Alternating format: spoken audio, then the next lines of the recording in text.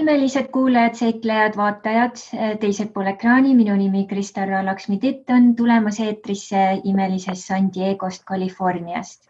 Ja ma kutsun ennast uue aja coachiks, kes usub, et meis kõigis on imelised aarete laekad. Kui me need avame, saame hakata manifesteerima oma sisemisi muinasjutte siia reaalsusesse iseenda tingimustel.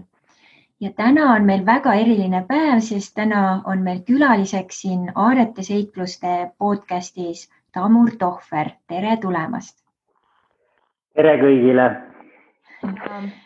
Tamuri tutvustuseks, kui ma reaalselt Wikipeedia väljalõikeid loeks, siis ma usun, läheks selleks umbes pool tundi, sest seda oli tõesti 4-5 lehekülge. Aga ma teen sellise väikese lühikese kokkuvõtte, millega Tamur juba on oma elus hakkama saanud, kes on Eesti lavastaja, näitleja ja teatripedagoog. 2008. aastal asutas ta teatriühenduse Polygon ja lisaks on ta isikuarengu treener alates 98. aastast. Lisaks ka Kriya ja Dharma Swasti joogi ning joogaõpetaja. Ta omab ka teatrikunsti magistrikraadi, on teinud väga palju täiendkoolitusi ja muude tegevustena on ka palju raadioteatri loomingut olnud ja ka mitmete mängu nii režissööri kui tegevprodutsendi kohal toimetamisi. Ja on ka kirjutanud raamatu, tasa kuulata on kergem, väga palju erinevaid artikleid, toimetanud suurtes rahvusvahelistes projektides, sealhulgas on ka International Platform of Performance Training Trainer oma eluea jooksul lavastanud üle 80 erineva lavastuse ja ta on teatrimaailmas tuntud Turka ja Stanislavski meetodite ühildaja. Ja lisaks kõigele on ka Eesti Lavastajate Liidu ase-esimees, kuulub Eesti Teatriliitu, on Eesti Tuleartistide Liidu auliige ja Eesti Autorite Ühingu autor. Ja peale kõige muu on ta lihtsalt üks põnev inimene. Nii et tere tulemast, Tamur! Ja kui ma sukeldusin sügavamale sinu tausta ja erinevate teemadega, millega sa oled väga sügavuti ise tegelenud, siis üks väga suur selline punane joon, mis jooksis aastate lõikes läbi, on just, et sa oled selline väga uuendusmeelne mees, kes ei ole mitte ainult uuendusmeelne teatris, vaid kus iganes võimalused ennast näitavad, viid sisse uusi mõtteid, praktiseerid, katsetad, eksperimenteerid. Ja minu üllatuseks oli väga paljud need teemad, mida sa ka jagasid läbi artiklite, olid väga antropoloogilise iseloomuga, et kuna minul on antropoloogia taust, siis minu jaoks oli see nagu väga põnev, et isegi sul kavatsused siin tehagi selline väikene projekt, kus sa kasutadki antropoloogilist tähelepanu jälgimissüsteemi ja panna tähele kuidas erinevad teemad ja ka psühholoogilised, eriti veel ka hirmuga seotud teemad väljendavad ennast ja kuidas neid aidata inimestel lahustada ja nendest läbi minna. Et kuidas sinu jaoks on see kogemus olnud, et kas see uuendusmeelne pioneer on sul teadlikult valitud selline fookus või on see lihtsalt ajaga tekkinud ja läbi kogemuste lihtsalt juhtunud? Siin on mõlemad. Ma võib-olla lihtsalt siia otsa sobikski öelda, et kui sa siin viimati mainisid seda magistrikraadi, siis see magistrikraad tegelikult tuli või tekkis audiokunsti õpetamise läbi, ehk siis nagu raadioteatri ja kuuldamängude tegemise läbi tekkis praktiline kogemus ja kuna nüüd samal ajal, kui see tekkis, kutsuti mind õpetama nii praegu Tallinna Ülikooli kui ka Muusika- ja Teatriakadeemiasse, siis sealt omakorda paratamatult tekkis see vajadus need asjad enda jaoks selgeks sõnastada, et mis see siis tegelikult on, mida ma teen või et kuidas see sünnib, mida ma teen. Ja sealt omakorda, kui sa selle juba selgeks sõnastad enda jaoks, siis avanebki nagu see teine tasand, ehk siis ühest küljest selgeks mõtlemine, teisest küljest ka edasi andmine. Ja selle juures see mõistmine, et kuidas need asjad seotud on ja kuidas need süsteemid nii-ütelda omavahel toimivad ja töötavad, mis omakorda on viinud mind tänaseks siis minu praeguste tegemiste juurde ja need praegused tegemised on suuresti seotud hirmu defineerimise ja mõtestamise ja ärahoidmisega teatrikunstis, täpsemalt lavastaja ja näitleja vahelised suhted.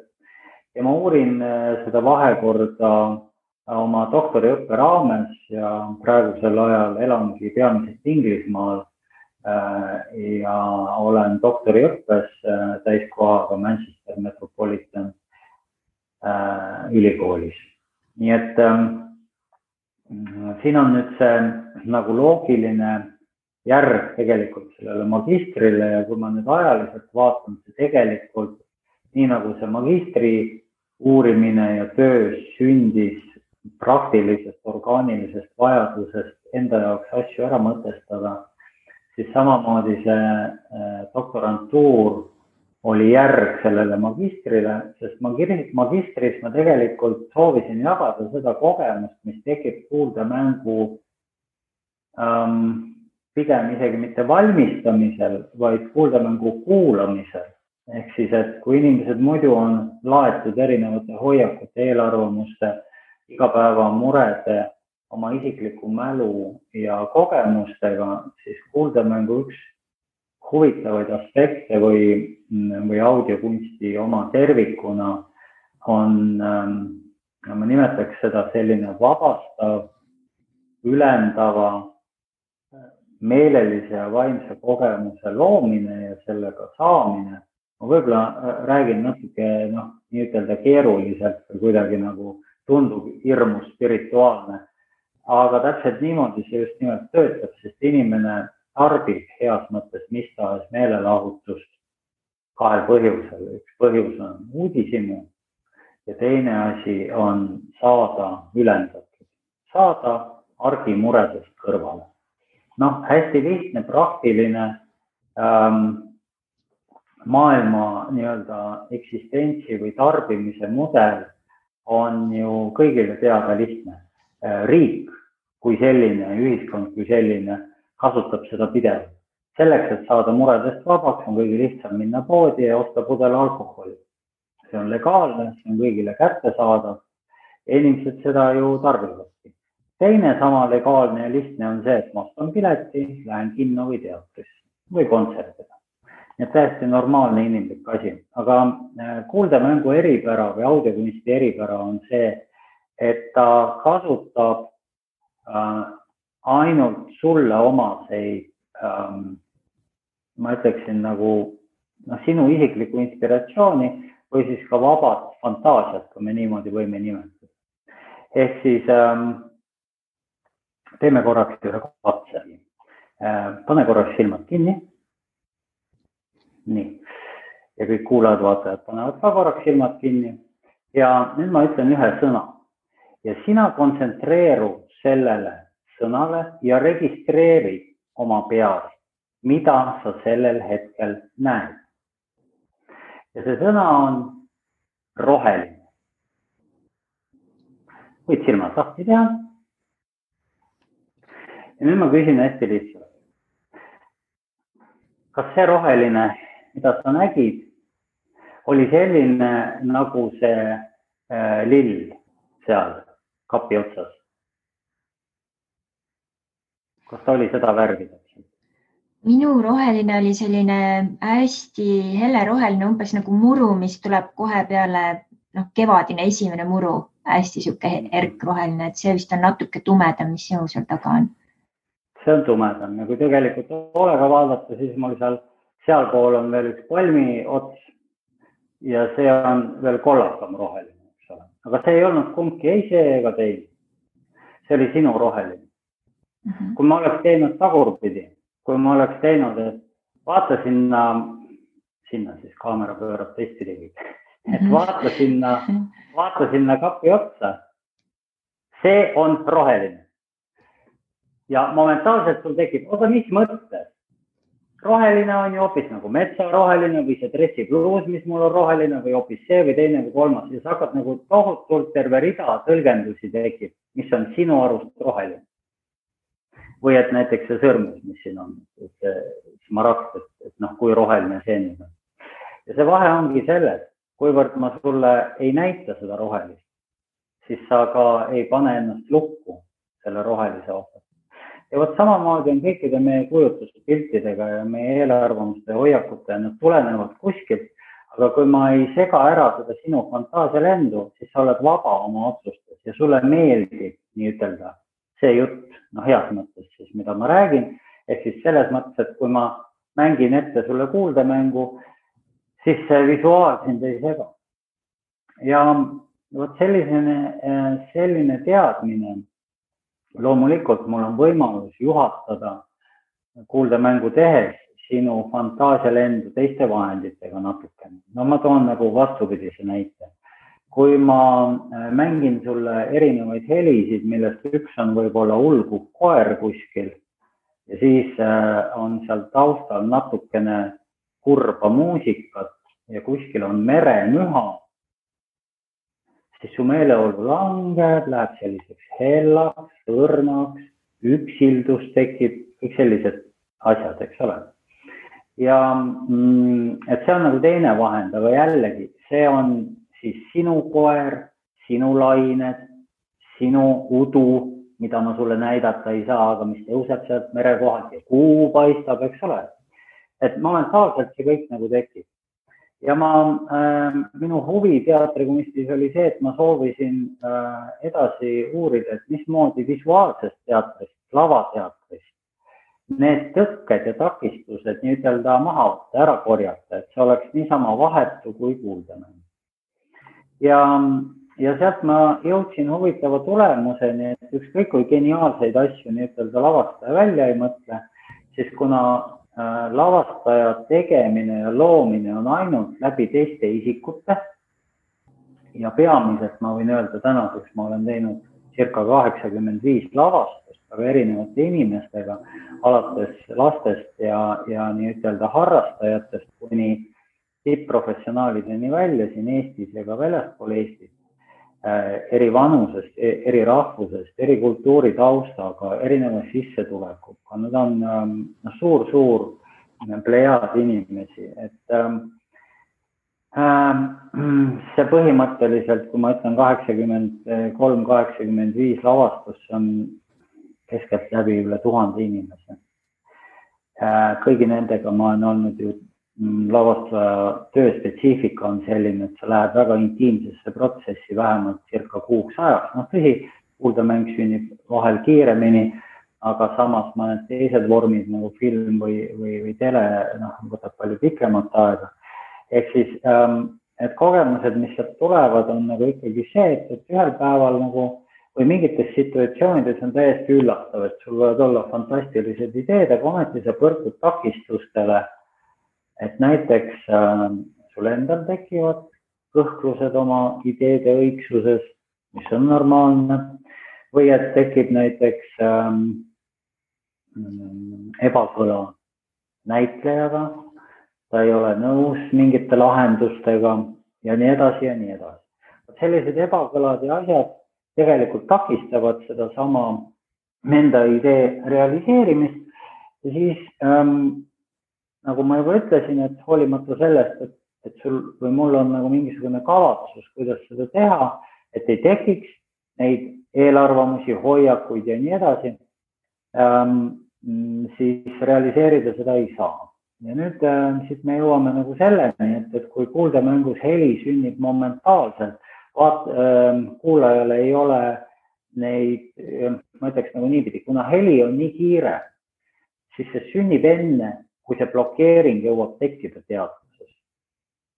Kõlab jällegi keeruliselt, aga kui sa nüüd korraks meenutad seda näidet, mis ma tõin, siis mitte ühtegi blokeeringut ei tekkinud, eks ole. Ja seda laadi harjutusi tegelikult ma praegu oma doktoritöös näitlejatega proovin ja teen ja arendan seda metoodikat või tehnoloogiat, et kuidas see siis kõik peaks käima või kuidas see võiks olla.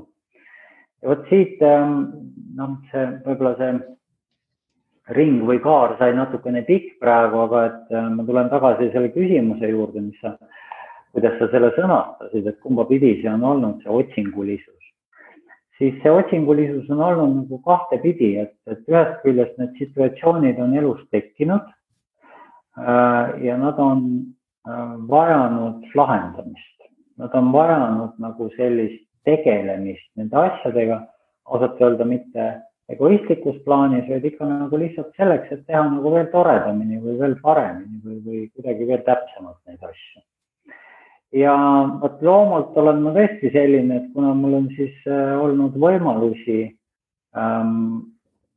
sellega tegeleda, siis ma ise natukene võib-olla naljaga pooleks ütlen, et mul on üks huvitav lugu juhtunud elus. Ma nimelt selles mõttes ei ole päevagi elus käinud tööl.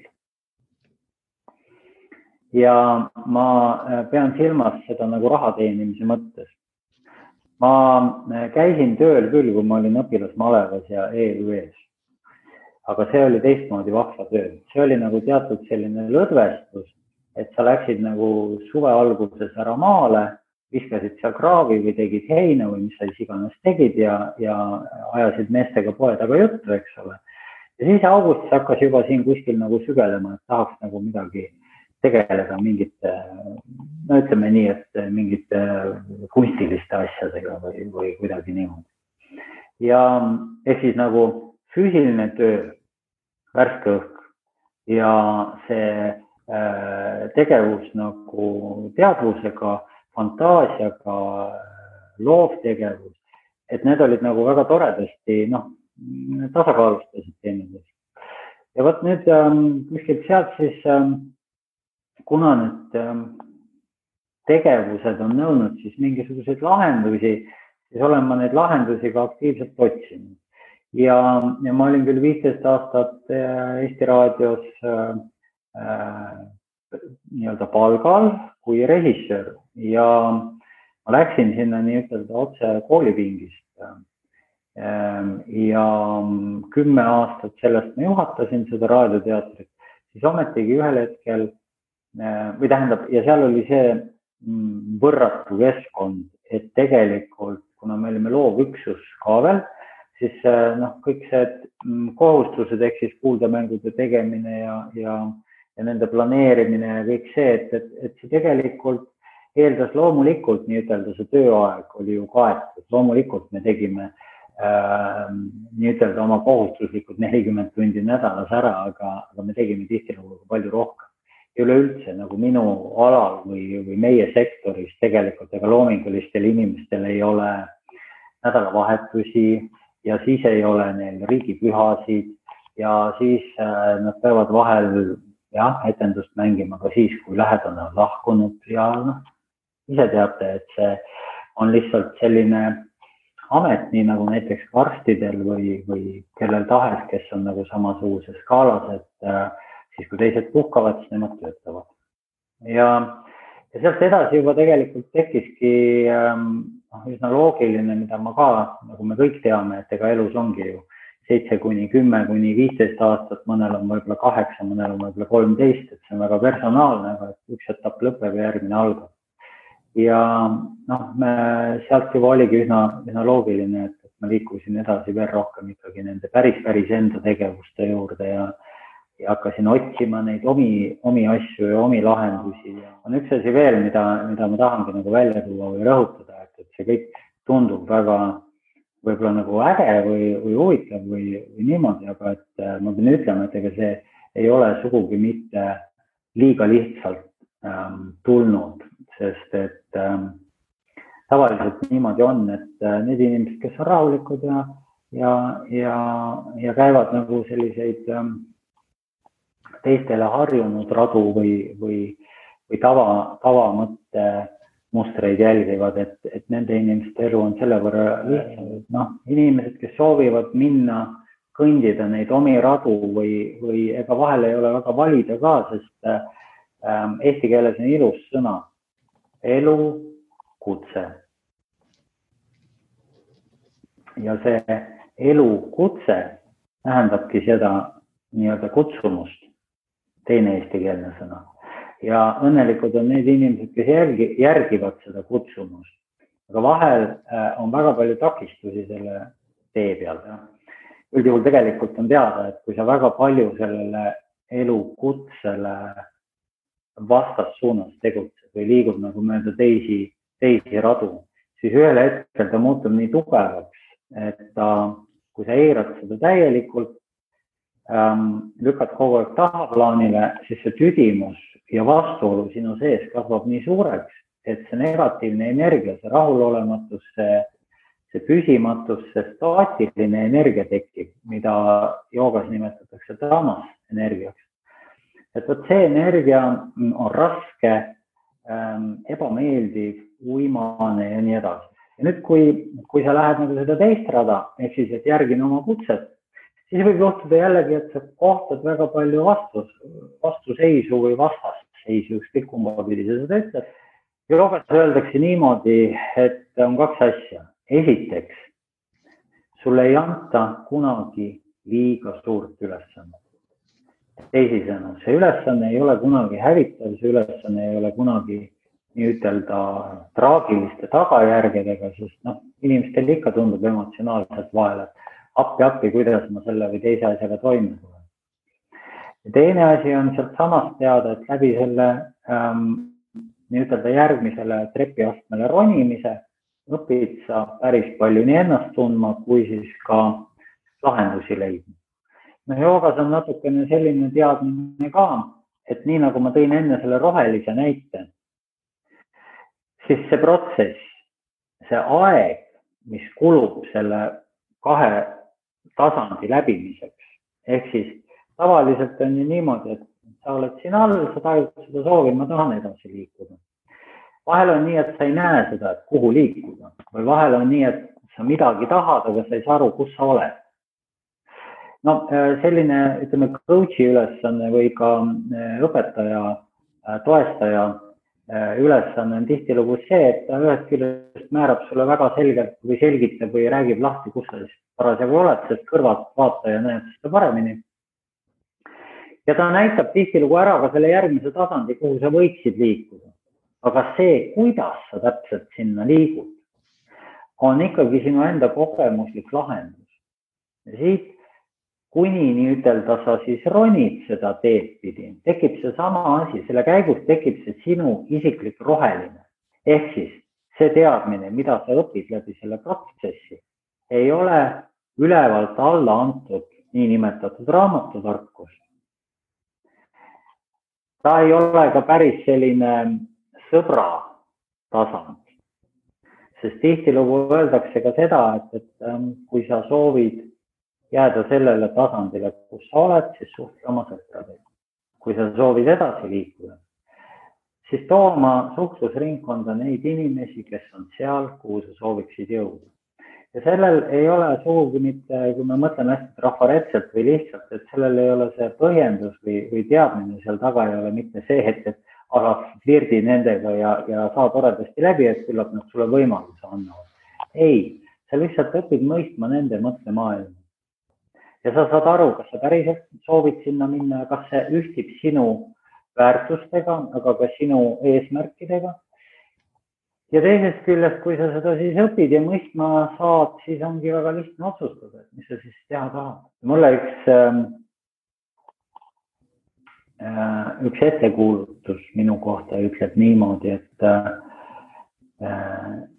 et sul on konkreetne ülesanne, millega sa tegeled ja see on nagu teatud liiki rahumissioon ja siis ma küsisin selle vahendaja käest või kanaldaja või kuidas me seda iganes soovime nimetada, et kas see võib ohtlik olla mu elule ja tervisele. Ja siis ta ütles sõna-sõnalt sellile, vaata, mis nad Jeesusega tegid. Ja siinkohal ta mõtles ajaloolist tõde, ei midagi müstilist ega üleloomulikku.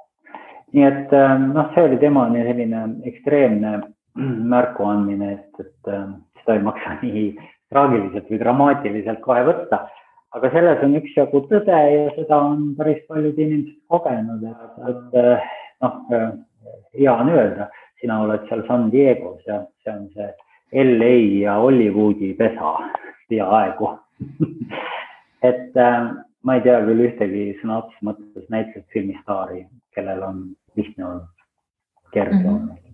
Osadel on raske töö seal taga, osadel on rasked kukkumised ja ei hakka üldse salgama, on väga palju ahvatlusi ja on väga palju surma. Ütleme, Clint Eastwood, vaata kui vana ja vaata kui kõbus, kui nii tohib väljendada. Aga selge, loogiline, raudne enesedistsipliin ja tulemus, mis iganes. Kui sa veel vaatad siin tuntud tähtisid, väga paljud on taimetoitlased näiteks, väga paljud on loobunud alkoholist, väga paljud jälgivad toitumisrežiime ja nii edasi. Et see on nagu täiesti normaalne osa. See on ka muideks üks minu teatri nägemise või kogemise viis, et kui ma enne nimetasin, et teatri läbi võiks inimesed ülendatud saada, sest mitte kõik ei ole religioossed, mitte kõik ei ole spirituaalsed. Ja ei peagi olema.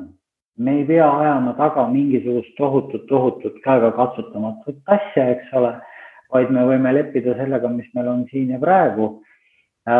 Ja selle võrra need, kes teevad seda teatrit, need, kes pakuvad seda teatrit või neid filme, ma ei räägi võib-olla nagu tavatoodangust, eks ole, aga me teame, et ega ka Hollywoodis on väga palju ja ka näiteks Bollywoodis, mis toidab tervet Aasia piirkonda. Ja ma olen otseselt Bollywoodiga kokku puutunud, aga ka Hollywoodiga. Et ei ole sugugi nii, et on ainult mainstream. Ei ole sugugi nii, et on ainult kassahitid. On väga palju üldsegi niisugust off-Broadway, ma nüüd ütlen teatritermini, aga ikkagi nagu independent tegijaid, kellel kõigil on kunstilised taotlused. Ja samas võib väga öelda ka väga suuri õnnestumisi, näiteks Tom Hanks'i filmide osas, kus on täiesti selgelt väga suured kunstilised sõnumid ja samal ajal kassahitt. Nii et töötab täiega. Või mees kuu pealt, Jim Carrey. Ühest küljest ma ei hakka hinnanguid andma, aga väga paljud kindlasti kleebivad talle sildi külge, et niisugune meelelahutaja koomik teeb mingisugust, ma ei tea, mis asja, eks ole. Nagu niisugune low budget või madal tase või mis iganes.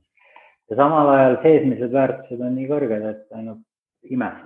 Lihtsalt millele ma nagu viitan on see, et see kõik on nagu meis endas kinni ja nüüd me jõuame jälle ja jälle ringiga tagasi, et tegelikult on võimalik, kui sul on selge arusaam, mida sa soovid. Ja sellisel juhul, nagu öeldakse, inimene on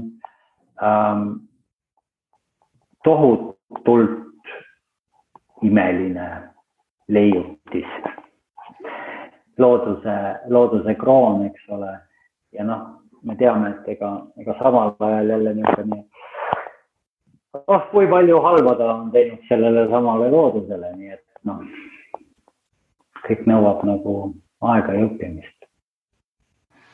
Aitäh sulle selle sügava pilguheidu eest, et see on nii oluline teema ja just ka selle osa pealt, et sa oled julgenud vaadata ja avada oma seda nii-öelda, mida mina kutsun see aarete kast ja proovida katsetada ja näha, kuidas see inimeseks olemine sealt siis sinu enda jaoks ja teiste jaoks avaldub.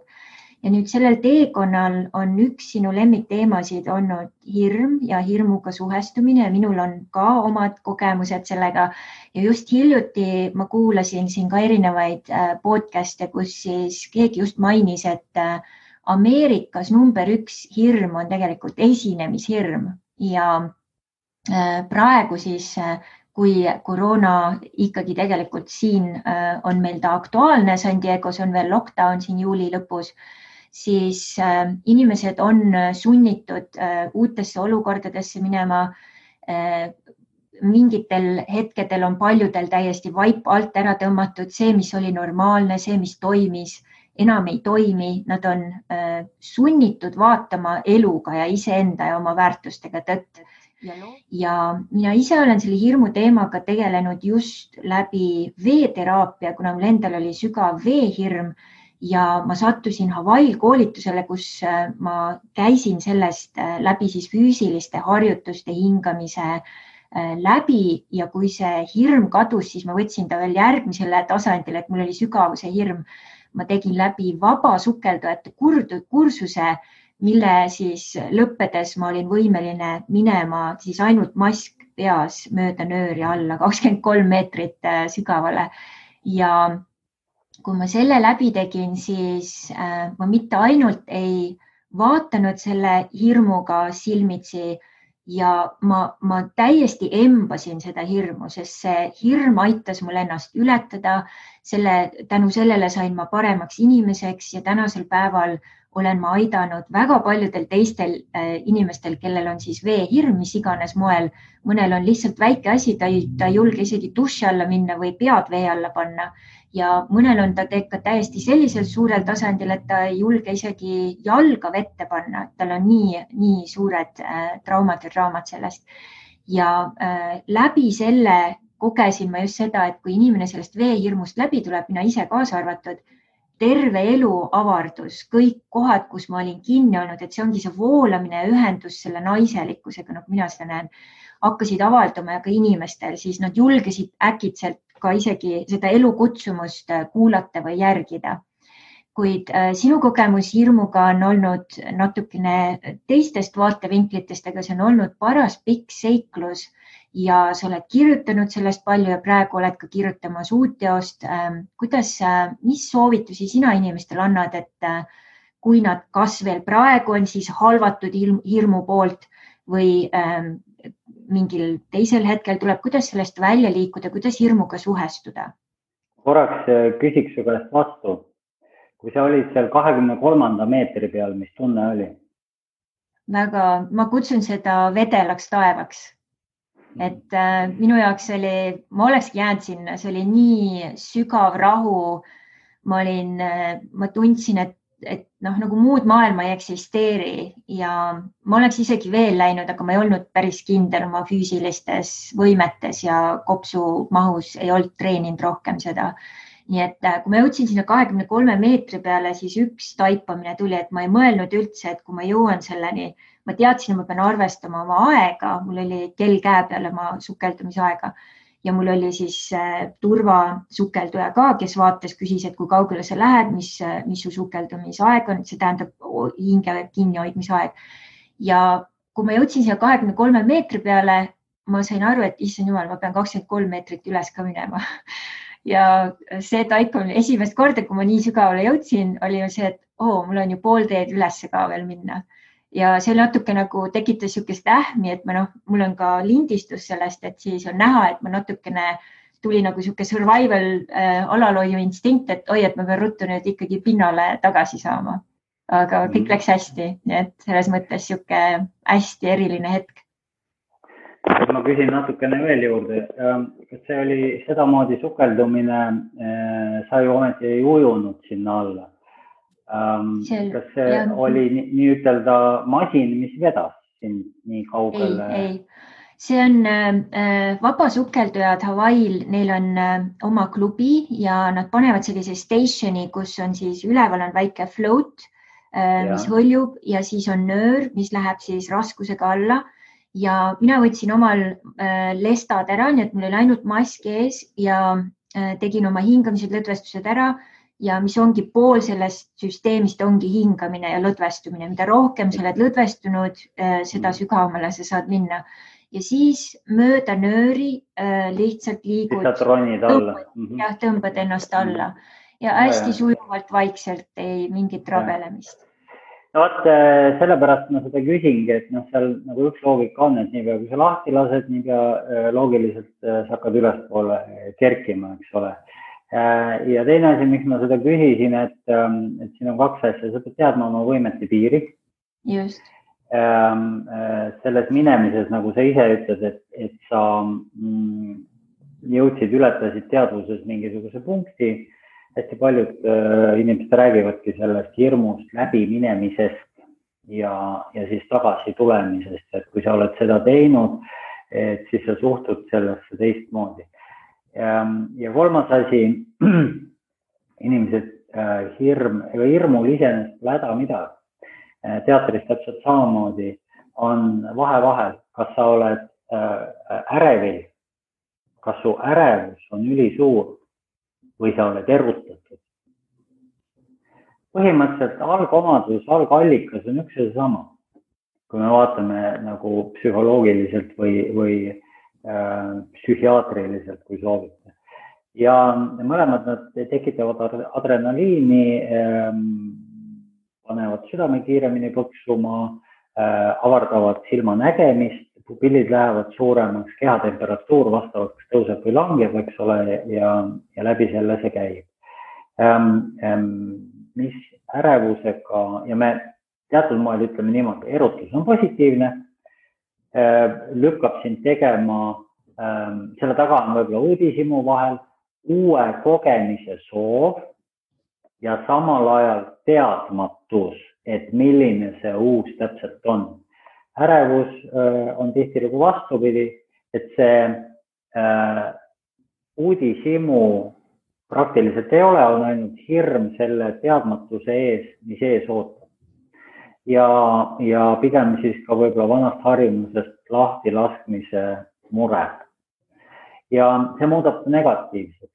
Ja kui see ärevus siis suureneb, siis ühel hetkel tekib paanika. Nüüd, kui see paanikahoog jätab sinusse jälje, siis edasi tekib foobia. Niipea kui sa märkad juba natukenegi sarnast situatsiooni tekkivat, sa juba hakkad teda vältima. Nii et kõik need erinevad etapid panevad sind kinni ja sunnivad, ütleme nii, imelikul viisil käituma. Ehk siis nagu mitte normaalselt, mitte orgaaniliselt ja tagajärjed on halvad. Tollel hetkel, mul meenus kunagi oli hästi ammu, oli üks päris omapärane film süvavee sukeldumisest, kus oli tegemist, ma ei mäletagi, kas see oli puhtalt eriala või need tegelikult olid ikkagi suures piires nagu alaarmastajad, ütleme niimoodi. Ja see tegelikult see lugu lõppes sellega, et see kiindumus sellesse, aga mitte kiindumus, vaid see, kuidas ta läks lõputult sinna sügavikku niimoodi, et temperatuur juba läks ülikülmaks ja kõik läks ülipimedaks ja see tõmme sinna alla oli jätkuv niimoodi, et ta ei tulnudki tagasi. See on teatud üks väga huvitav ja põnev osa inimesest, seda on välja toodud ka selliselt, me kogeme tohutut looduse kutset või tõmmet sulada ühte. Ja see kõlab nagu päris nagu karmilt, aga selline tunne tekib näiteks ka tornahoone katuse karniisi peal, serva peal seistes. Ma hüppan, ma tahan hüpata. Ja või näiteks raudtee ääres seistes hästi lähedal. Kui see rong kihutab mööda sellise tunnikiirusega, et see füüsiline tõmme ja see teatud nagu paratamatus sinna viskuda on nagu nii suur. Kõige lihtsam soovitus on tegelikult ka kõige raskem. Me peaksime igapäevaselt olema sellises tasakaalus iseendaga, et meil ei teki rumalat põhjendamatut ärevust. Meil tekib erutus, meil tekib arusaamine, et on midagi, mida me ei tea või ei valda, aga meil ei teki hirmu sellega toime tulemise ees. Sest ärevus ja hirm, mis tahes vormides ongi tegelikult, nagu ma kirjeldasin, neid psühholoogilisi ja füüsilisi momente, on tegelikult antud ju selleks, et säästa, et me jääks ellu. Joogas on selline mõiste nagu abhinivesha. mis on hirm elu ees, kui niimoodi tõlkida. Tegelikult täpsemalt siis hirm elu kaotamise ees. Ja samal ajal, kuna sanskrit on mitmetähenduslik, tähendab see ka elutahe. Need on vastaspoolused. No on veel, sõna-sõnalt on selline bhaya ja abhaya, ehk siis hirm ja hirmust üle saamine. Ja abhinivesha kätkeb neid mõlemad. Mis see siis tähendab? Ma ingliskeelselt telgi, kuna see lihtsalt kõlab kenasti, on see, et care instead of fear. Ehk siis hoolimine hirmu asemel. Ja vot see hoolimine, ellu jääda, iseendast hoolimine, annabki siis selle mõõtme, et me jäksame selle hirmuga toime. Mis see tegelikult tähendab? Et me jäksame ületada selle takistuse, selle teadmatuse, mis on selle uue olukorra taga ja me ikkagi läheme sellest hirmust sellisel viisil läbi. Ja armas Tamur, kas sa saaksid jagada minu vaatajate ja kuulajatega, kuidas saab lavastajast valgustaja? No, et sellele hästi lihtsalt ja üheselt vastata, et kõige lihtsam vastus on ilmselt selline, et igast lavastajast võiks saada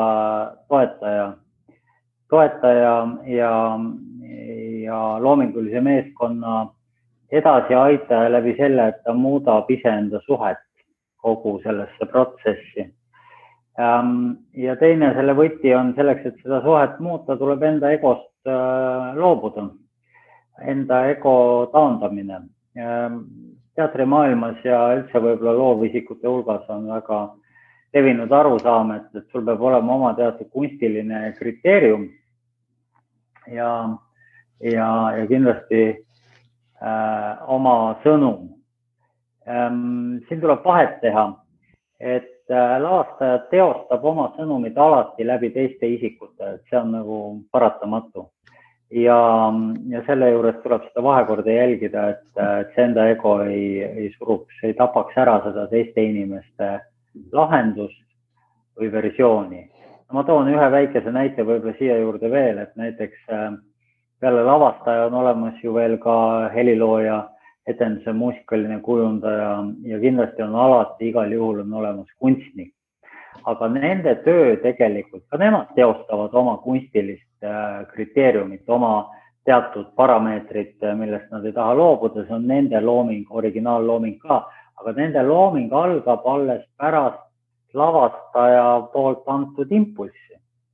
Nii et me kõik oleme teenindises sõltuvuses heas mõttes ja sealt tekibki nagu see, et lavastaja peamine kohus minu vaatevinklist on ikkagi see, et aidata näitlejal enda potentsiaali maksimaalselt avada, loomulikult mitte nii, et ta seejuures teisi tahtmatult kas või lämmataks. Ehk siis oma kaasnäitlejaid ja et lavastus kui tervik oleks komponeeritud. Ja selle jaoks ongi hästi tähtis see enda ego taandamine. Siin tuleb tähele panna ühte asja veel, et ka hea mis tahes ala juhi omadus on seesama, et see isiklik mina hoida täpselt sellise piiri peal, et ta innustaks teisi, oleks toeks ja julgustaks edasi minema. Mis on sinu nipid, et kuidas egost taanduda? Et ma tean, et see on ka mega suur teema, aga võib-olla mingid sellised esmased sammud, mida inimene saaks juba hakata teadlikumalt tähele panema oma igapäevaelus. No jah, siin eelmises vastuses ma osalt seda juba ka mainisin, et igapäevaelus need väiksed nüansid on palju sagedamad või põhimõtteliselt ilmnevad nagu igal hetkel. Teistega arvestamine on parim mõõdupuu ühest küljest. Häda on tihtilugu selles, et me ei pane tähele, kuidas me ise igapäevaselt talitame. igal hetkel on võimalik esitada endale küsimus, et on see tingimata ainult mulle hea või ainult mulle kasulik, mida ma teen, või et mis selle taga veel on ja see on nagu üks selline hea lihtne vahend, et kuidagi nagu piirata või mõõdistada seda iseenese tegevust. Palju India traditsioonis öeldakse, et nimetissõrm on egosõrm. Kust see tuleb, on see, et nimetissõrm osutab ja hoiatab ja nii-ütelda viibutab näppu. See on kujundlik tõlgendus.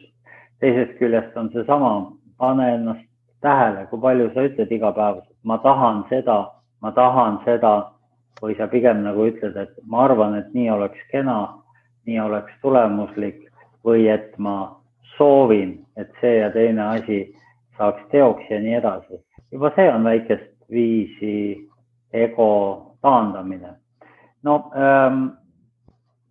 nii lihtsalt see ei käi tegelikult. See on pikk teekond ja enamasti tavaliselt öeldakse niimoodi ka, joogas vähemalt kindlasti öeldakse, et kui miski sind solvab või sulle haiget teeb, siis enamasti saab haiget sinu ego. Ego tähendab ladina keeles mina olen, I am. See on teatud moel algselt tähendatud sellise eneseteadvuse registreeriva väljendina.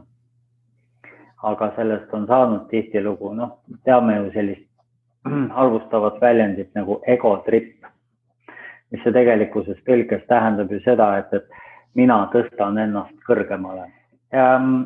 Teine asi on see, et jälgida tasub teiste inimeste reflektsioone ehk peegeldusi.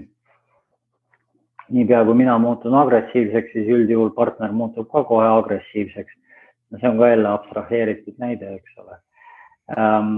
Ja on kolmas asi, selleks, et konflikte vältida või vähemalt taandada või vähemalt leevendada, siis mis tahes konflikti hetkel astu korraks vaatleja positsiooni ja nii nagu eestlane ütleb, püüa olla tema kingades ja sealt sa kohe ka näed, sa saad sellised tagasi peegelduse, et ühtäkki tuleb sul taipamine, et miks ta üldse on sinu suhtes agressiivne või miks ta sellest situatsioonist on häiritud. Me näeme kogu aeg ju tegelikult enda perspektiivist asja.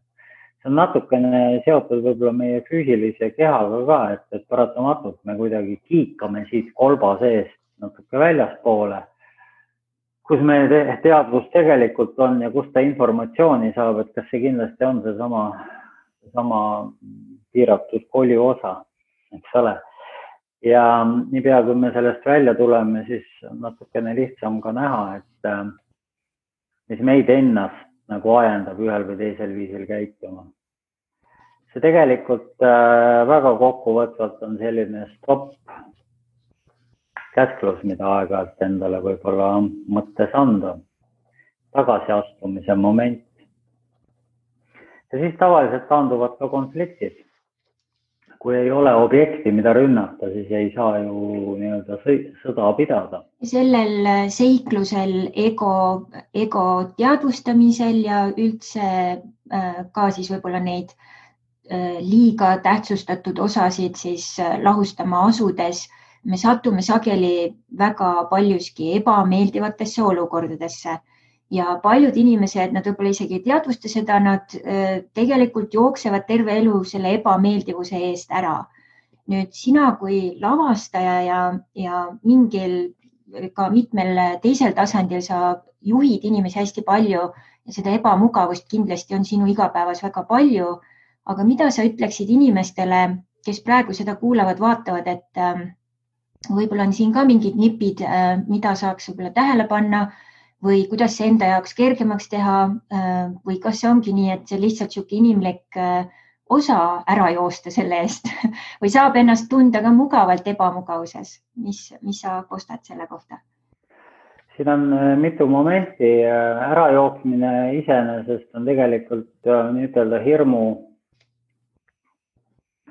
hirmu eeltunnus või reaktsioon mingisugusele ärevusele ja hirmutundele. Ja see iseenesest tegelikult on enesesäilitamisinstinkti üks osa, et selles mõttes on ta bioloogiline ja loomulik nähe.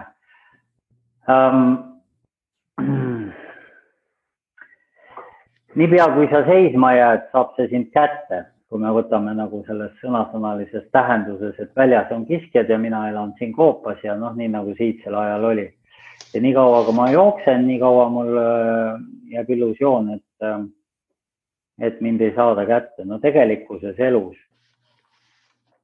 Kui üks ühele muinasjuttu rääkida, siis kaugele sa selle tiigri eest ikka jooksid, kui sa niimoodi jooksid, et küllap ta ikkagi su lõpuks kätte sai ja maha murdis. Ja igasuguse hirmu ja ebamugavusega on samasugune teema. On mitu varianti, üks lihtne variant on see, et jää seisma. Ja paratamatult ta saabki su kätte. Ja sa lähed sellest läbi, koged selle ära ja õpid sellest peamiselt seda, et see kõik ei olegi nii hirmus. Ma ei räägi muidugi sellistest väga konkreetsetest eluohtlikest, füüsilistest, materiaalsetest situatsioonidest, et hüppa auto alla ja koge läbi ja äkki jääd ellu ja siis pärast on nagu tore. Et ma pigem räägin sellest, et kui sa pidevalt pead liiva alla peidad, et kaua sa siis peidad. Me siin natuke rääkisime sellest ka, et igal ühel on teatud ülesanne selles eluperioodis ja see ülesanne seisab nii kaua, kuni seda ära lahendad. Teine asi, see ülesanne ei ole kunagi sulle nii ületamatult keeruline, et see oleks eluohtlik. Ta võib raske olla, ta võib ebameeldiv olla, aga üldiselt sa ei pääse sellest enne, kui sa selle ära lahendad. Nüüd see ülesanne on alati personaalne, aga tihtilugu on see, et kui sina selle personaalselt ära lahendad, siis võidavad sellest väga paljud peale sinu. Kas või läbi juba selle, et sina ise muutud ja sinu lähikondsed näevad hoopis teist, võib-olla ilmselt siis ka toredamat inimest, ütleme niimoodi. See tore on natukene ka jällegi, et kindlasti on iga inimene lihtsalt tasakaalukam ja selle läbi ongi ta nagu toredam.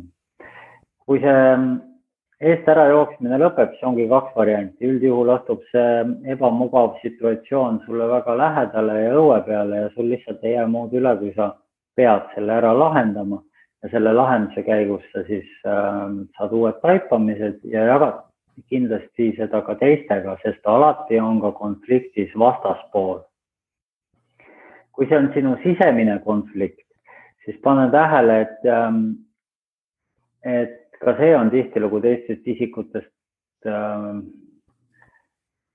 nagu impulsi saanud või alguse saanud, kas või läbi selle, et need teised isikud peegeldavad sulle sinu enda käitumist. Teine lihtne variant selle ebamugavusega hakkama saada on lihtsalt fookust vahetada. Üks variant on vahetada iseenda fookust, ehk siis suhtumist. See ebamugavus ei ole üldse mitte ebamugavus, vaid see on väljakutse. See on sõnastamise küsimus, mis tahes keeles, aga iga sõnastamise taga on sisuline tähendus. Kui ma võtan seda kui väljakutset ja vahvat ülesannet, siis ma saan sellega hakkama. Vahel on niimoodi ka, et need ülesanded on keerulisemad ja raskemad ja ma võin endale mentaalselt nii ütelda korrutada või sisendada mida tahes, aga see ebameeldivustunne jääb. Ja veel kord, lihtsalt ega see ainult ümber formuleerimine sõnaliselt, verbaalselt, ega see muuda asja olemust, sa pead ikkagi ta ära lahendama. Aga mõnede nähtustega on veel selline lugu, et me oleme ise endale leiutanud nad ebamugavaks. Nad tegelikult on täiesti normaalsed elulised nähtused. Kass näub õhtu otsa ja sa ei mõista, milles on põhjus, aga see näugumine teatud moel häirib sind ja häirib ja häirib ja häirib ja see on väga ebamugav ja sa näed selle nii-öelda süü põhjuseks või põhjustajaks ainult seda kodulooma. Tegelikkuses on lihtne nüanss. sina olid see, kes unustas talle hommikul sinna värsket vett valada kauksi. Sa oled selle unustanud. Et jälle see sama asi, et see sõltub sinu tähelepanelikkusest. Nii et 2 asja, et muuda kas iseenda fookust läbi suhtumise või siis on teist tüüpi asjad, et kui jällegi puudub vastupanu ja see ei ole sinu algatatud teema, siis sa ei pea üldse kõiki võitlusi nii ütelda ju läbi pidama. See ei olegi sinu mure. Ta võib olla nagu ebameeldiv, aga niipea kui sa fookust vahetad, jääb ta kuskile taustale ja sa mõistad selle käigus, laheneski ise ära. Võib-olla sul oli siiamaani nagu, ma ütleksin isegi rumal komme, võtta see vastutus asjade üle, mis tegelikult ei ole üldse sinu lahendada. 3. hästi lihtne, hästi praktiline tegevus on see, et tee vahel midagi sellist, millega sa ei ole väga harjunud. Kui me räägime ebamugavusest, hea viis oma toonust tõsta on harrastada sellist karastust külma vee all. Kas sa teed seda veekogus või teed sa seda vannis või dušis või ükskõik kus sa seda teed, aga üldiselt nagu jääkülma veega enda ülevalamine ei ole mitte igapäevane nähtus. Seda ei peagi võib-olla tegema, aga igal juhul on see üks selline teguviis, mis päris kindlasti harjutab sind mugavusest loobuma. Seal on ka oma väga selge füüsiline potentsi energiataseme tõstmise ütelda efekt ja ka lõdvestusmoment, aga kindlasti on see üks selliseid asju, mis ennekõike muudab sinu mugavust. See ei pea tingimata vee alla minek olema, igal ühel on mingisugune asi, mida ta ei soovi või ei viitsi või mida ta püüab vältida. Ja pane tähele, see on uskumatu, aga sa hakkad nägema neid olukordi elus ka teistsuguse pilguga, läbi teistsuguse vaatenurga. Ehk siis pidevalt ebamugavate asjade vältimine viib selleni, et nad lihtsalt kuhjuvad. Ja niipea, kui sa selle lõpetad, niipea hakkavad nad lahenema ja tihtilugu juhtub ka see, et nende lahenduste läbi tekivad hoopis uued huvitavad võimalused, uued uksed avanevad. Ja väga head näpunäited, et mul on siin ka inimesed, kes on koolitustel käinud, kelledel on siis kas veehirmud või kõrguse kartused ja nad on siis pannud ennast olukordadesse turvalisel moel, et nad saavad sellest läbi käia ja sageli just mõtlen, et kes veehirmudest on läbi tulnud, et siis nad ise on võib-olla seal 40-ndates, 50-ndates ja siis ise imestavad, et miks ma nii kaua aega sellest nagu selle eest ära jooksin, et kui see on nii mõnus asi ja nii tore asi, aga et ongi siis kas teadmatusest või ka teiste peale pandud siis ebamugavustest, hirmudest põhimõtteliselt siis alateadlikult hoitakse sellest kinni. Et aitäh nende juhiste eest. Seal on üks väga lihtne talitamisviis, mis on ega see ebamugava asja ärategemine on võrdväärne täpselt selle külma vette hüppamisega, ehk siis, et sa hingad sisse, otsustad, et nüüd ja siis sa seda teed. Selleks on tahtejõudu vaja ja selliste asjade sooritamine kasvatab seda tahtejõudu ja annab seda tugevust sellega ka korrektselt lõpuni minna. Tänasel päeval öeldakse, et selleks, et elada täisväärtuslikku, tähenduslikku elu iseenda jaoks on väga hea selgeks teha enda see sügavam miks, et miks sa oled siin planeedil või nagu sa ise mainisid just, et mis see minu ülesanne või ülesanded on, et kas sina oled oma elus selle juba üles leidnud?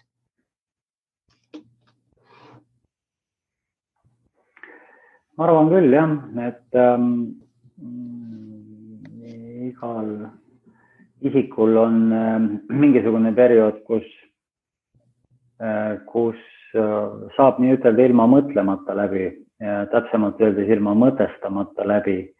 Minul väga pikalt see ei õnnestunud ja ega teatri tegemine on selline asi, et meie põhitegevus enne, kui me midagi uut ehitama hakkame, on tegelikult siis kas teatud materjali või konkreetse tekstiraamatu põhjal ikkagi selle tegevustiku ja tegelaste analüüs.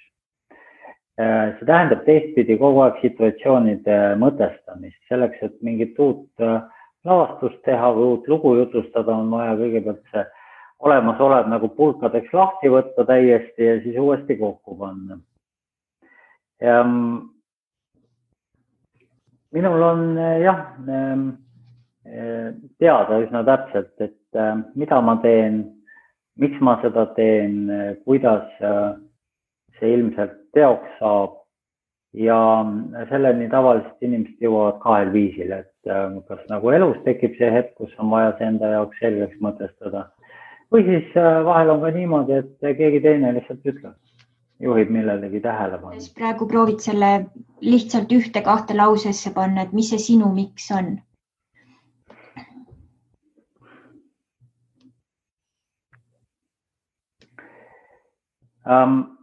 Päris kindlasti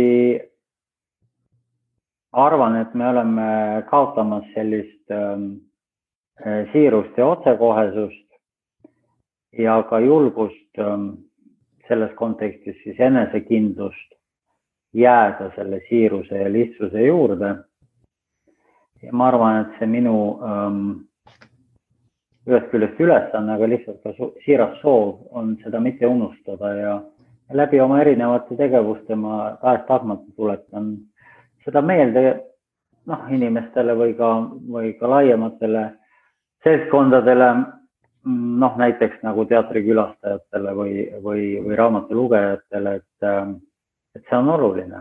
Ja need on erinevad viisid, kuidas ma seda teen ja ma arvan, et ma sugugi ei tee seda selliselt, et ma käin ringi sellise missiooni täitja näoga, vaid et läbi oma orgaaniliste ja toredate erinevate tegevuste loodan ma, et ma innustan ka kõiki teisi seda tegema, ehk siis see sõnum on üsna lihtne, et jah, see on võimalik ja et see on tore.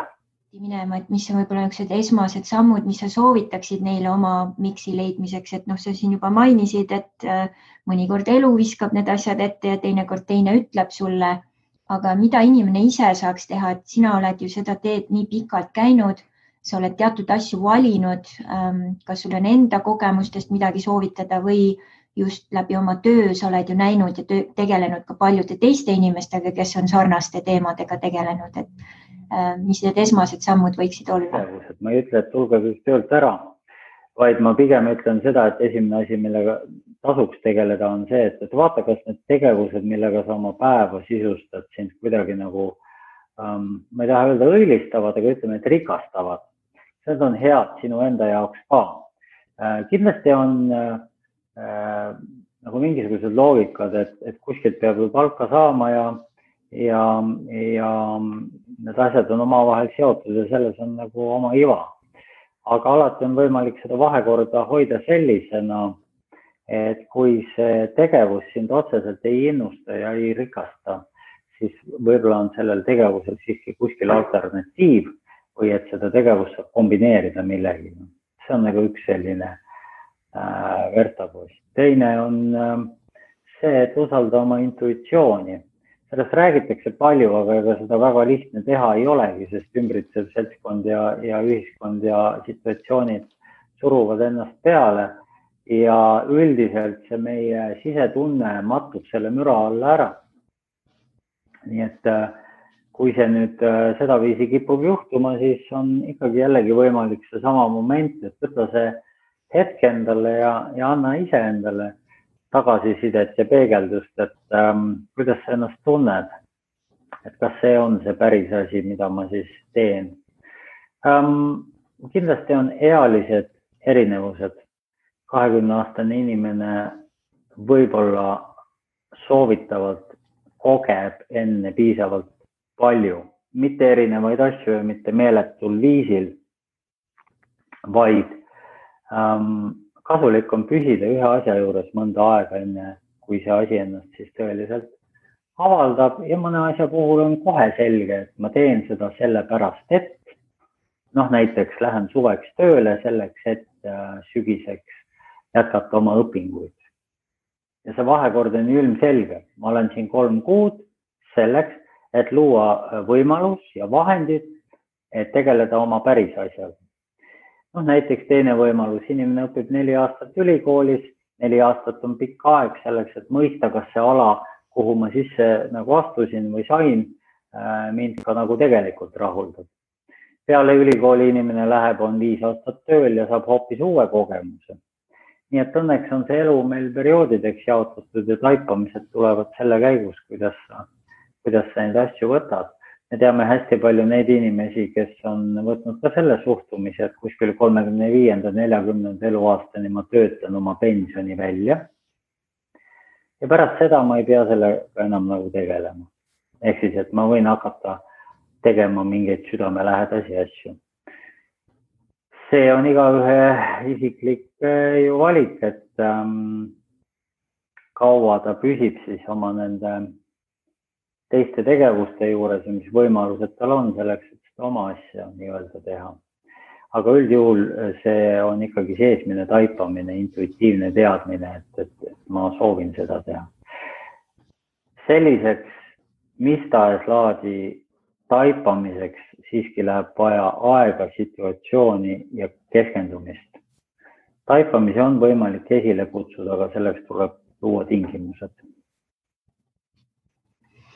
Ja tegelikult sinu kogemus, ma usun, minul samamoodi ongi see, et kui valida see südame lähedane asi, siis see loomine, kindlasti on seal ka palju katsumusi, aga energeetiliselt ja muidu on ta ikkagi lihtsam, sest sul on vähem vastupanu.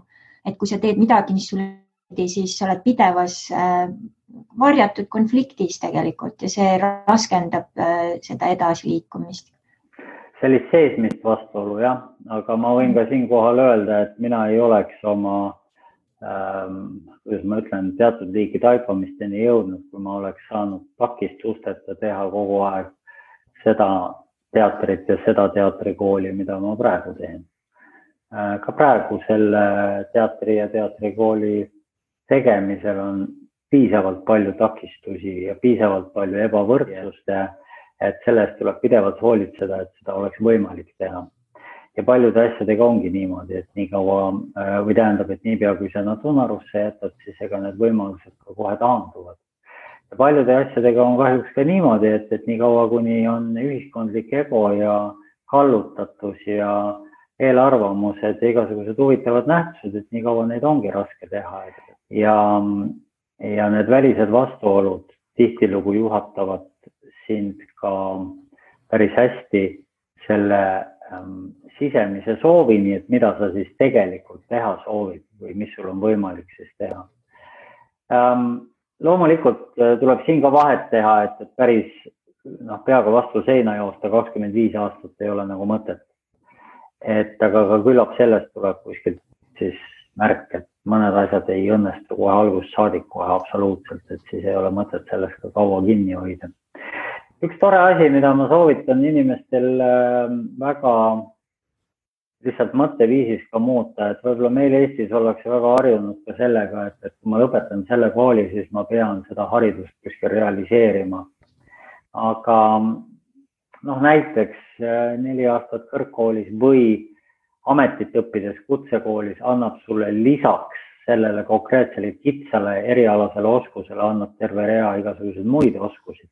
Kas või kommunikatsioon või inimestega läbikäimine või teatud arvuti kasutamise oskused või mis iganes asjad, mida sa kaasa võttes ja viies teise valdkonda rikastad, üllatad ennastki teinekord. Minul on oma elust just selles suhtes hea näide tuua, et ma õppisin algselt üldse sekretäriks ja sekretäri töö tegelikult annab väga hea baashariduse ja baasoskused. Hiljem, kui ma hakkasin oma äride asjadega tegelema, siis ma pidin teadma, kuidas dokumente arhiveerida, teadma, kuidas printer toimib või ei toimi. Ja üks hästi huvitav oskus, mida ma olen hästi paljudes erinevates valdkondades kasutanud, on näiteks meil olid etiketitunnid, kuidas lauda katta ja kuidas salvrätikuid voltida. Ja ma alati avaldan muljet oma salvrätiku nii-öelda siis vormimise oskustega, mis ei ole sihuke väga tavaline asi. Ja samamoodi võtta antropoloogia õpingud, siis ma ei läinud traditsioonilist teed, samamoodi alustasin oma firmade asjadega ja siis tegelikult ongi terve see aeg olen ma tegelenud antropoloogiaga seestpoolt välja teisel kujul, teises vormis ja sellest tava traditsioonilisest antropoloogiast väljaspool, aga nüüd see tulebki ka siin podcasti tegemisel kokku, sest tegelikult me ju kogume inimeste lugusid, kuidas inimeseks olemine on olla, mismoodi nad suhestuvad ühiskonnaga, kuidas omavahel paremini hakkama saada. Hästi huvitav selline taipamine, ärkamine minul endal ka näiteks, nii et väga lahe näide. See on selles mõttes väga nagu, lihtsalt siia juurde kindlasti ütlen, et kindlasti see sekretäriks olemine andis sulle võimaluse paljude inimestega kokku puutuda ja õpetas kindlasti ka paindlikkust, näiteks igasuguseid märkamisoskust ja eristamisoskust ja igasuguseid selliseid asju, mida sa esmapilgul tähele ei pane. Et see on just nimelt see sama oskus näha iga väikese või lihtsa asja taga ka tegelikult seda laiemat kõlapinda ja seda tegelikku võimalust selle sees, et see antropoloogia näide on nagu väga hea näide, et kuidas see laiendus ise sinna juurde leida ja see tegelikult annab ka selle, mida ma enne mainisin, et mis tahes ametit näiteks sa pead, et me siin rääkisime ka, et on olemas selline väljend nagu elukutse, mis koosneb kahest poolest, eks ole, et elu ehk siis see, mida ma elan ja see kutse, mida ma soovin sooritada selle elamise käigus või elamise jooksul. Ja siit omakorda tulebki see mõistmine samal viisil, et ma ei jää kinni sellesse pealt näha mingisugusesse tegevusse, vaid ma oskan mõtestada ja leian sellest sügavama laiema tähenduse. See hoiab ära lihtsalt frustratsiooni ja kibestumise ja kui ma seda mis tahes viisil, paratamatult ka kõige vahvam asi võib-olla 15 aasta pärast ta ennast ammendab, selle vorm ammendab ennast ja nüüd võib-olla need sama eesmärgi või sama ideoloogiaga tegevused on lihtsalt mingis teises vormis järgmise ukse taga. Ja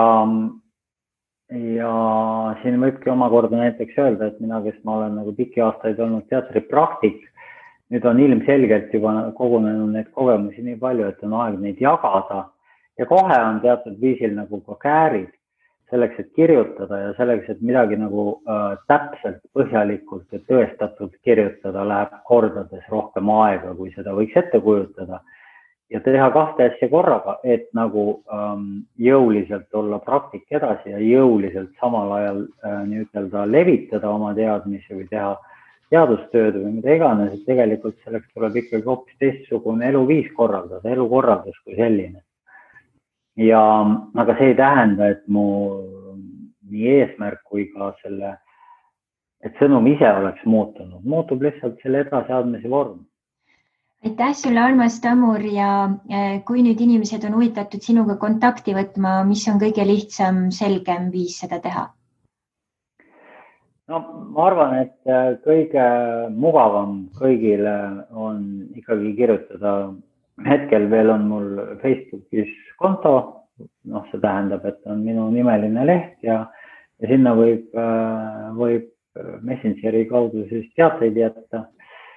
Või siis on ka Dharma Swasti jooga lehekülg, kust jõuab ka info minuni.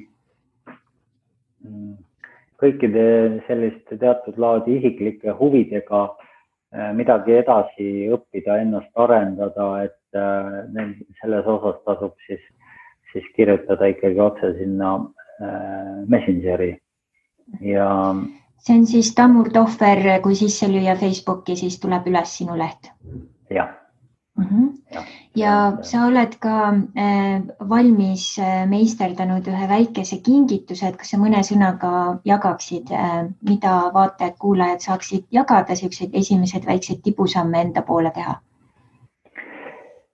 Need on 2 sellist väikest PDF formaadis meelespead. Lihtsam võib-olla on neid igapäevaselt rakendada, kui on enne olnud, on läbitud mõni kursus minuga, kas siis kõnekunsti teemal, eneseväljenduse teemal, ma ei tahaks seda väga niimoodi pompööselt kõnekunstiks nimetada, ehkki ta on kunst avalikult kõnelda. Ja ta siiski on eneseväljendus. Meil on väga palju elus probleemi sellega, et me ei oska rääkida ja kui me ei oska rääkida, oma mõtteid sõnastada sõna otseses mõttes, siis inimesed ei saa meist aru ja kui meist aru ei saada, siis see seab piirangud igasugusele suhtlusele. Ja teine, et need on sellised 5 väikest tähelepanekut selles vallas, mida tasub meeles pidada. Ja teine on meeles pea enesekindluse hoidmiseks või saavutamiseks või selleni jõudmiseks. Nii et seda tasubki sellise pilgugis vaadata, need 2 erinevat. Ja need olid sul väga ilusti kokku pandud, et ma soovitan kuulejatel, vaatajatel täitsa need välja trükkida ja võib-olla omal kuskil kontorisse seinale panna, et ma juba seda tegin, nii et hea, et panen ise ka töösse sinu nipid. Jah, nad said omal ajal kujundatud kursustel jaotamiseks ja sellise väikese tingitusena.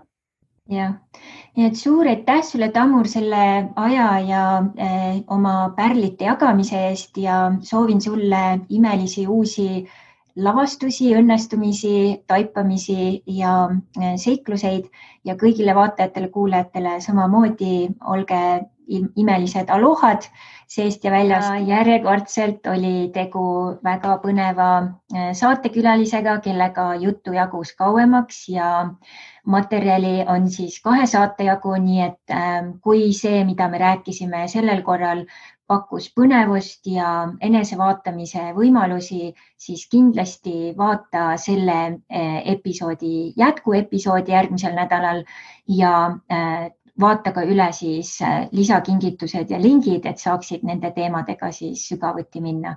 Suur aitäh sulle tähelepanu eest, aitäh, et vaatad, kuulad, kindlasti jaga, lae see episood alla ja vaata nii siis audio kui videoversiooni ja kui sul võimalus, siis ka kommenteeri, hakka järgijaks ja toeta meid või anna teada, kuidas ja mismoodi saame selle podcasti veelgi paremaks teha. Nii et imelist toimetamist sulle ja aarete avastamist. Mahalo ja kohtumiseni juba järgmisel korral.